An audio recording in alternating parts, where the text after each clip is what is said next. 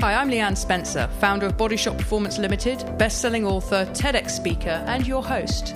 This is the Remove the Guesswork podcast, the show where I interview influential people in the health, fitness and wellbeing space to bring you the latest ideas on how to optimize your mind, body and wellbeing.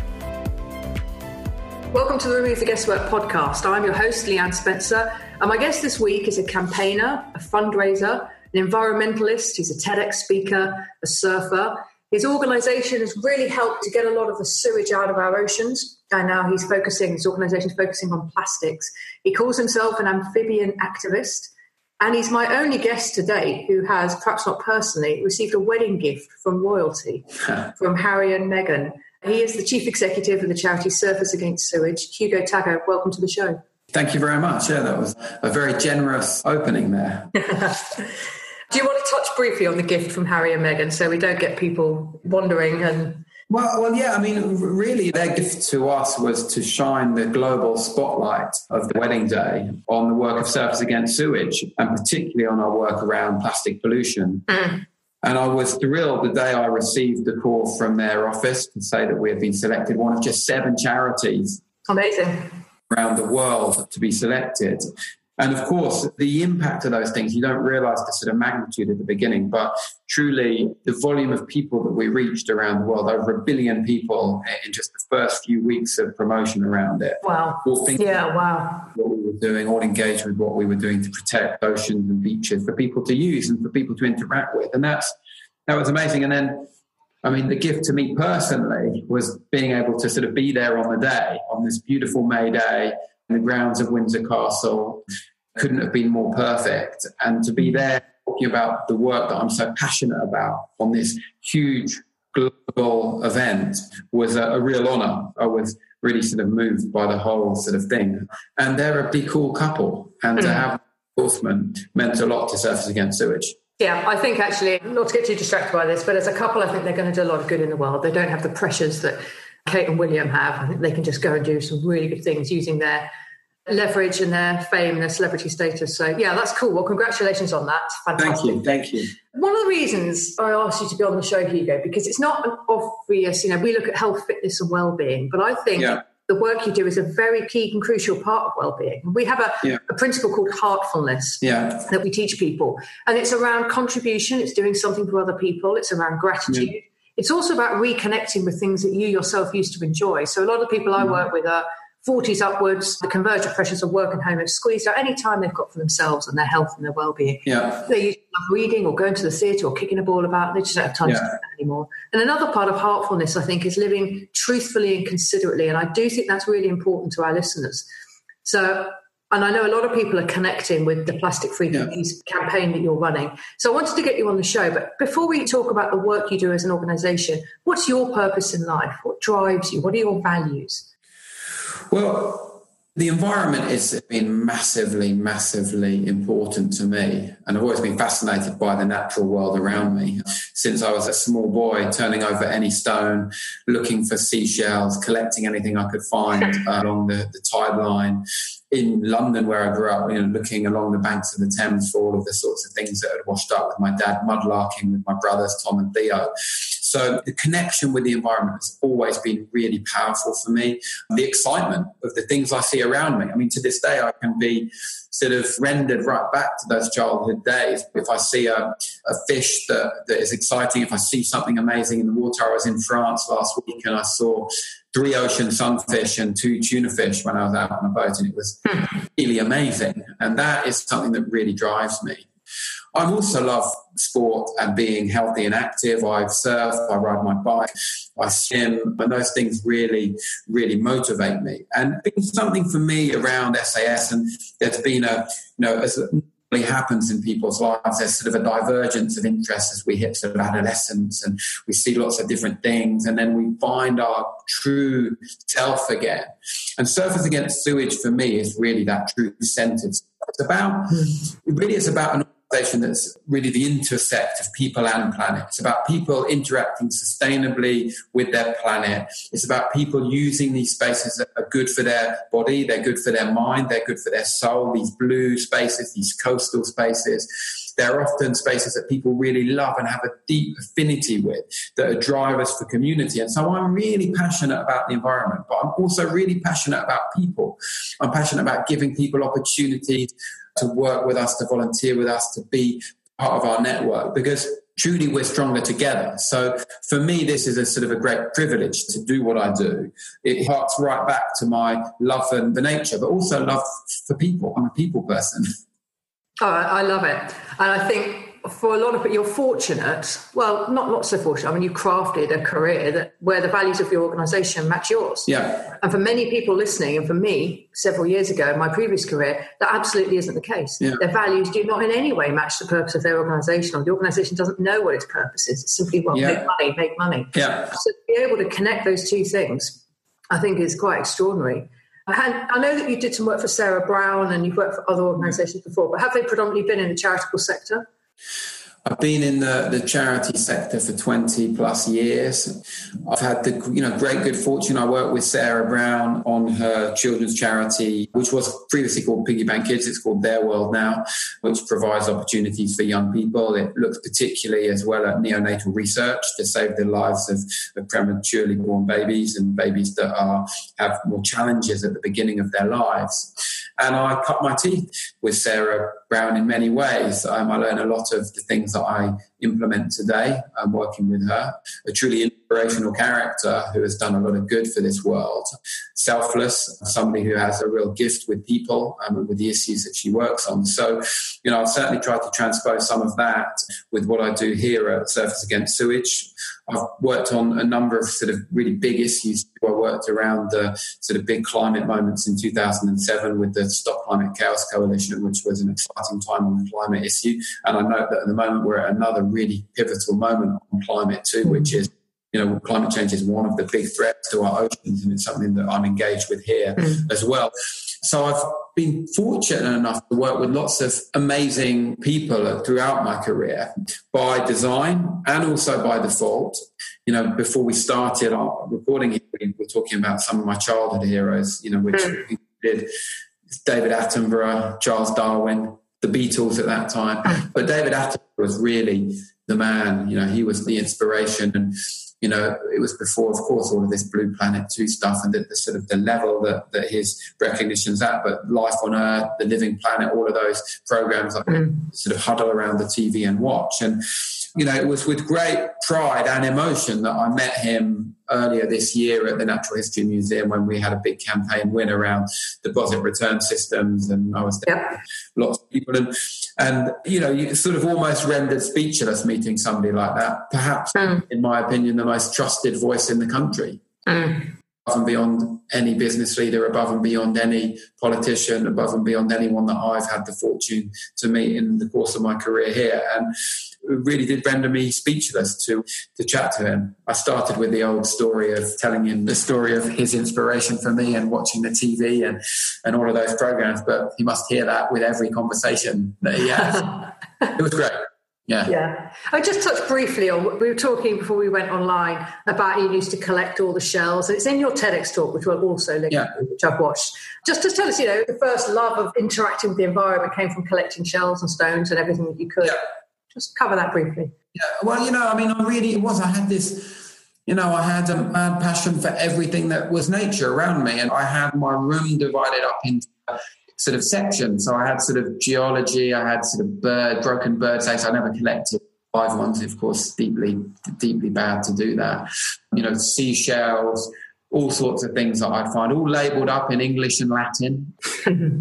Books, everything really neatly in its place. I had my collection I had chameleons and geckos and all sorts of things in my room. But, that excitement of finding something, whether it was living or dead, I'd scour the sort of the in the countryside around, houses that we might go away on holiday in. I remember finding scorpions and slow worms and vipers and lizards, and that's what I did. And then all of the sort of shells, particularly on the seashore, filling up my rubber dinghy with everything I could find and then ticking it off in my book. That was a powerful experience for me and really formative. I suppose, that has, my life now is very much focused on protecting that environment. And so, that probably sort of laid the foundation for where I am today. Well, indeed. And let's talk about where you are today. So you're the Chief Executive of Surfers Against Sewage, which did some really powerful work, as the name suggests, around sewage. But whilst that problem isn't sorted out, we've made a lot of progress on that. And you talk a little bit about the purpose of the organisation. It's an organisation, I've been running it for over a decade now, but it's been going for some 30 years. And I first got involved at the very beginning. As a young surfer, as an environmentalist, I was really interested by this campaign movement coming out of the sort of surfing sector. It inspired me, and I took part in a surf competition in Polzeth in North Cornwall, where I thought I was a good surfer. I'd come back from living for a little while in France, and I took part, and I got through a couple of heats and was really proud of that. And I met some of the original members, sort of founding members, and sort of got involved as a member and activist. And of course, they were focused on the sewage issue, the chronic sewage issue at the time. They were a single issue pressure group dedicated to that. And they did some great campaigning, which really sort of opened eyes and ears. And it sort of correlated, that campaigning came about in line with new European legislation, which was a really powerful driver for the water companies to take action. So SAS was a great catalyst to make the public aware.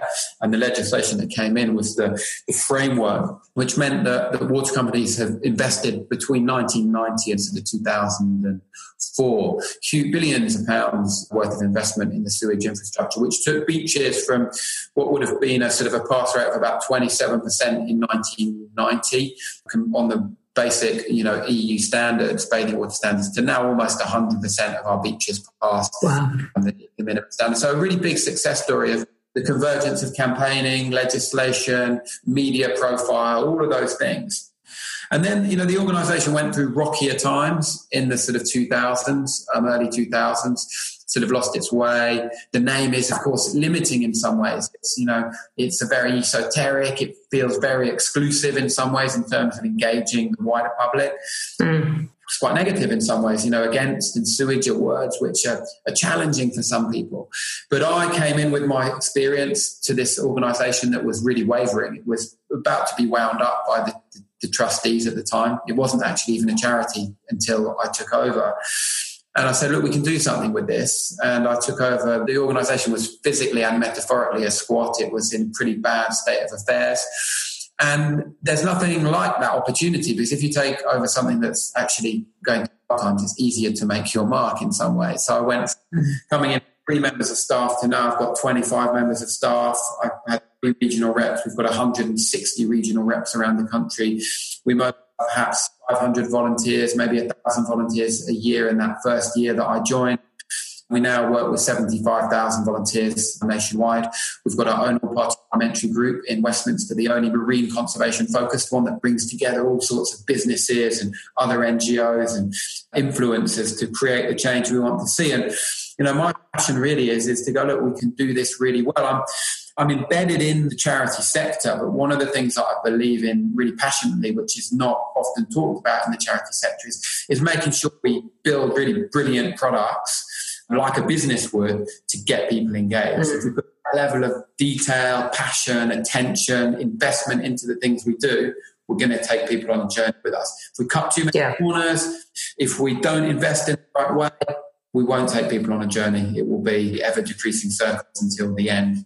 I see that we've got a long future campaigning, particularly given we've got Brexit coming up. Whether we voted for it or against it is not the issue. Instead, it is happening. March the 29th next year, and at that stage we suddenly lose the governance of being held to account by the rest of Europe, and our environment is under serious threat from that move. And so we need to mobilise the grassroots to make sure that our beaches, our countryside, our parks are all protected for people to use for a healthy, happy, sustainable lifestyle. And that's where we can play a big role. Yeah. I mean, what you've just said there about running it as a business It really rings true for me. It's another charity I know that does that well, and only one other, and that's a charity called Charity Water. Yeah. I don't know if you know that. Yeah. And they didn't believe that a charity needed to have good branding, strong branding in the same way that any other business would. Yeah. It sounds like, I know your products, I know your brand, and SAS definitely embodies that. Yeah. Let's talk about plastic-free communities, because am I right in thinking that plastic is now the big issue? Yeah, plastic is the big issue, and it has been, the Blue Planet did a lot for that. David Attenborough's focus on it, a year and a half ago, but it was building. So, there'd been a lot of NGOs, including ourselves, working around this for a decade or more. Those NGOs were primed and ready for the public response to the Blue Planet. So we were there. We had plastic-free communities model, which I'll talk about shortly, ready to go. We were working on Beach Clean. So we were naturally a go-to for the media and the public interest around it. A lot of the plastics campaign. Now, plastic is a really interesting sort of substance, and I talk about it in some of my talks. It's an amazing material. No one can doubt that. It's been incredible. It's light and flexible. It's almost indestructible. It's a really great material for us to do lots of things with.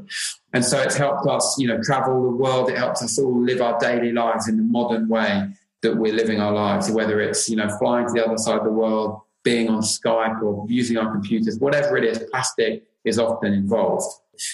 Plastic has become this trend because of the same reasons it's so useful, because it's light and colourful and almost indestructible. It has reached every part of the planet because it is taken by winds and tides and currents in various ways to the tallest mountains, to the deepest seas. It gets everywhere. Could you just talk briefly about the Lego treasure hunt that you mentioned in your TEDx talk? Yeah. Well, that's a great example. 10, 15 years ago, a big container of Lego was lost off Cornwall. Millions probably, or hundreds of thousands of pieces within it.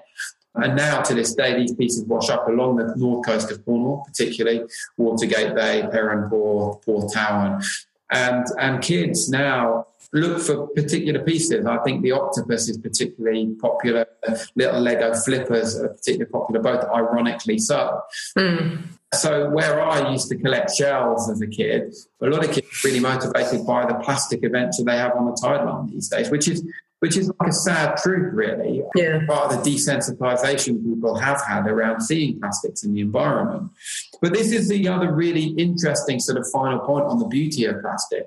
The plastic pollution crisis has potentially been the great environmental unifier around communities. Yeah. People can see it. What they see on their beaches or in their parks is pretty much the same as the brand profile they see on their high street. It's something that's tangible. They can take action on. They can take individual actions. They can call for businesses to take action. There's some clear pathways for government to intervene on it. So actually, it's been a really strong unifier. Jack Cousteau used to talk about, another hero, used to talk about the great unifying effect of the ocean and beaches. And actually, plastics are doing the same in terms of the environmental movement. Now, the climate lobby don't have that. People campaigning on carbon dioxide or air pollution or toxic chemicals don't have that. This is the one thing that's really brought people together. And plastic's just the beginning of the journey. Actually, it's really their gateway issue and substance, which can mean that they can take wider environmental actions. It makes them think about resource consumption. It makes them think about climate change. It makes them think about, whether or not they want to consume in the same way. So actually, there is a silver lining to the public suddenly becoming aware about the finite nature of the planet's capacity and our need to take action and start to limit what we're doing as a species on planet Earth so we can live here happily into the future. Yeah. So last year I had a difficult period financially. Yeah. And it made me look at what was I spending money on, but not just from a financial perspective. It suddenly opened my eyes. It was actually a really good thing that it happened. So I recovered from it. Yeah. And I started to look at everything I was consuming, glug, glug, glug, toss, coffee cup, and probably not tossed into a recycle bin. Wouldn't stir, gone, just how much stuff I was consuming. As part of a cost rationalisation, but also I thought, so I bought a Keep Cup, right, sorted. Yeah. One Keep Cup now, for all my coffees. And then I just took it further and further and really opened my eyes to how I can live more considerately. And I'm semi-obsessed with recycling and not wasting, I was on a flight recently and a low-cost airline, and they're pushing all these milkers and cut a cup just to have the napkin in. Just hand me a napkin, and I'm giving it all back, and they're looking at me like, a bit odd. I said, no, really, because when you come to collect it, it'll be in the bin. Yeah. And I've not touched it. Have it all back. So small stuff like that. A quote I heard from you, I think it was in another podcast episode actually that you've done. The convenience of today is selling off the future. Yeah. Now, that really resonated with me and thought it would be useful for this conversation. But I really buy into that. We've got to stop consuming so much stuff. Well, we are trading the future for the convenience of today. I mean, we're in massive debt to the future with what we're doing at the moment, on all sorts of elements of consumption. I think that there are ways that we can start. As you said, there's lots of individual actions, and we created this framework with plastic-free communities to bring individual actions together and local authority actions to say, look, how do we reduce our collective plastic footprint? How do we start on this journey? And that's been really powerful. We've got about 400 communities that represent about 30 million people, all sort of working towards that status with us. It doesn't mean no plastic. It means there's less plastic, and then it means that there will be even less plastic in the future. And so that's already good. And then we're taking the voice of those people to government and say, look, we need to intervene. We need legislation to drive this. It won't all just happen by individual choices. It won't just happen by voluntary decisions by businesses. So we need legislation. When we've seen the success of it, Surfers Against Sewage campaign long and hard with other NGOs for the plastic bag charge. Now, a lot of people were quite dismissive at the beginning. Is 5p going to make any difference? People are shopping, there's 100 quid their shop or whatever. What's 5p going to do? When in actual fact, it's reduced circulation of plastic bags by 85%. That's 10 million fewer plastic bags since it started. So enormous numbers. We hopefully see the same on bottle deposits. In this country, we use about 40 million plastic bottles every day, and only just half of those make it into recycling. So the rest end up in the environment, whether that's landfill, whether that's littering. I think about 600,000 get littered every day. So, these are really big numbers. With a bottle deposit system, you collect almost 100% of those plastic bottles to be recycled. It's good for the economy, it's good for the environment, it's good for people, it's good for green jobs. All of the things are ticked by it. And of course, businesses, the manufacturers don't like it so much. It's more complicated for them, adds a bit of cost for them. But you know what? They're making the profits. Let's see those profits eroded a bit, because we can't have those be put before the environment and before the future of our children and friends and family and all of that. Yeah, but the companies that get that are the ones that stand out, particularly for the millennials who have a different view on life, in terms of consumption. But for us as well, for me in my mid-40s, I will buy from brands that are manufacturing their products or recycling their products, and their business model is more considerate and giving back to the environment. I'll vote for my feet and I'll pay more. Not that I should necessarily, but I would. And we're seeing that, we're seeing that leadership coming out. We've seen brands like Iceland, committing to a new environmental agenda, deposit return systems, getting rid of plastics from their own products, other issues on things like palm oil. So, the environmental conscience and action of these businesses really driving their customers now, which is important. So, I fully.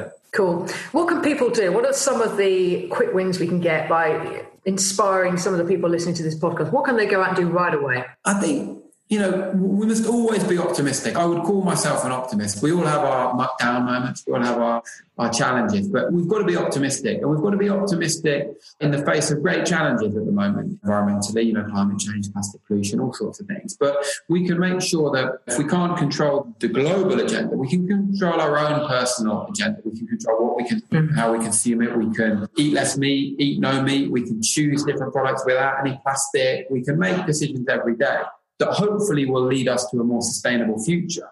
We must also be brave that we might never see in our own lifetimes the full changes we want to see, but we've got to be optimistic that we're pushing towards the future we want to see. So I might never see a fully plastic-free future where people look back and go, it was ridiculous, there was all that plastic and we never needed it. But I'm definitely going to carry on campaigning on it through my last time of my career. So we've just got to be optimistic and confident that we're doing the right thing. And we've always got to try and do the right thing based on the right evidence. So whether you're using your Keep Cup, you're refusing the plastic bag, whether you're saying no to the stuff the airline steward tries to give you. All of those things can count and do count in the big narrative. Sign the petition pressuring brands to get rid of plastics. Support positive legislation from government. Find your connection with your MP. You can make a difference. You can meet your MP. You can make your voice heard. You can write them a letter and say, look, I'm not happy about this. What are you doing about this? And solicit a response. So make sure that you realise your voice as a citizen does count. It's collectively that we can do more, but individually we've just got to be confident that our voice is important and it can be part of the change we want to see. Yeah, and I think there's a book I'd recommend, Lucy Siegel, Turning the Tide on Plastic, was a brilliant read. I know you've done work with Lucy. I linked to it in the show notes. I really recommend reading that for anyone listening in and wants to find out what they can start to do. Yeah. Even simple things like going into a supermarket, just start to open your eyes as to how much plastic you're surrounded by. Yeah. A pepper does not need to be wrapped in plastic, but it is, partly because of the journey it's taken all around the world in some cases, which is nuts. It's not for us. It's not to keep the fruit clean because we can wash it at home. The other question I got in from someone in our Facebook community is, what can we do to help lobby government on these issues? Well, let me take a very specific example. So some of your listeners may be aware, we were the leading voice or one of the leading voices on calling for this deposit return system. The government's committed to it. We're now at a stage where we're dealing with the devil in the detail. So we're going into the design consultation for what it will look like. And there are various models for a deposit return system, some which work very effectively and some which are less effective and actually could not work at all. And so we're going to be campaigning around making sure that the government includes all beverage cans and containers, plastic bottles, within their deposit return system design. So people can join us at a Beach Clean to measure and monitor those bottles. And we're going to be making that evidence available to government and making sure that we hold them to account on creating the best possible system.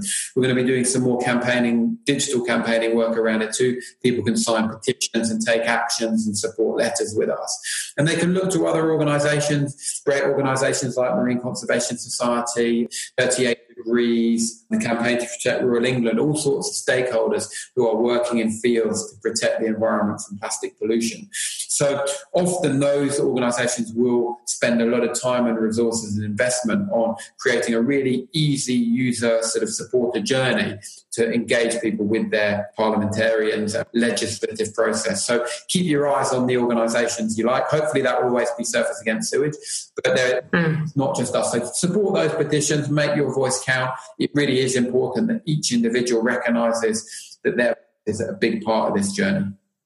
Yeah, brilliant. Your Twitter handle is, I think, at Hugo SAS. That's correct, yeah, thank you. Yeah. And the website, sas.org? sas.org.uk, and people can sign up to all sorts of things. And if they want to get involved in our Autumn Beach and River Clean series, we've got about 500 events already registered, and that's taking place between the 20th and the 28th of October. Yeah, brilliant. And I'd urge people to join the organisation as well. You can become a member. There's some pretty funky products as well, some good clothing and various other things. Well, hopefully lots of plastic-free products, refillable things, lots of plastic-free T-shirts and things too. So, take a look, and any way you want to support us, great, and we'd love to hear from any of the listeners. So, thank you. Yeah, brilliant. Okay. And just last question. What's your big vision for your lifetime? I think you've acknowledged that you might not be plastic-free, even assuming you live a long and full life, but where would you love to get to? I hope already that I've created a modicum of a good legacy. I think that really being a good dad to my son Darwin is an important part personally for me, and that I'm trying to create a future. So already I'm really grateful for the journey I've been able to have at SAS. I hope we can do more. I hope we can drive the changes we want to see. But so personally, just really being a good person to the people around me, people that I like. Yeah. It doesn't sound too easy, but that's pretty important for me. Yeah, no, it sounds great. Hugo, thank you very much. Thank you so much, and catch up soon. Interested in finding out what your health IQ is? Jump on our website, www.bodyshotperformance.com, and click on Take the Test. It'll take you through to a short 2 to 3 minute test, and at the end of that, you'll get a scorecard and a free 39-page report based on our 6 signals: sleep, mental health, energy, body composition, digestion, and fitness. And if you've enjoyed this episode, please think of someone who could really benefit from the content and hit that share button and send it across to them. And of course, don't forget to subscribe and leave us a rating and a review. Thank you very much for listening.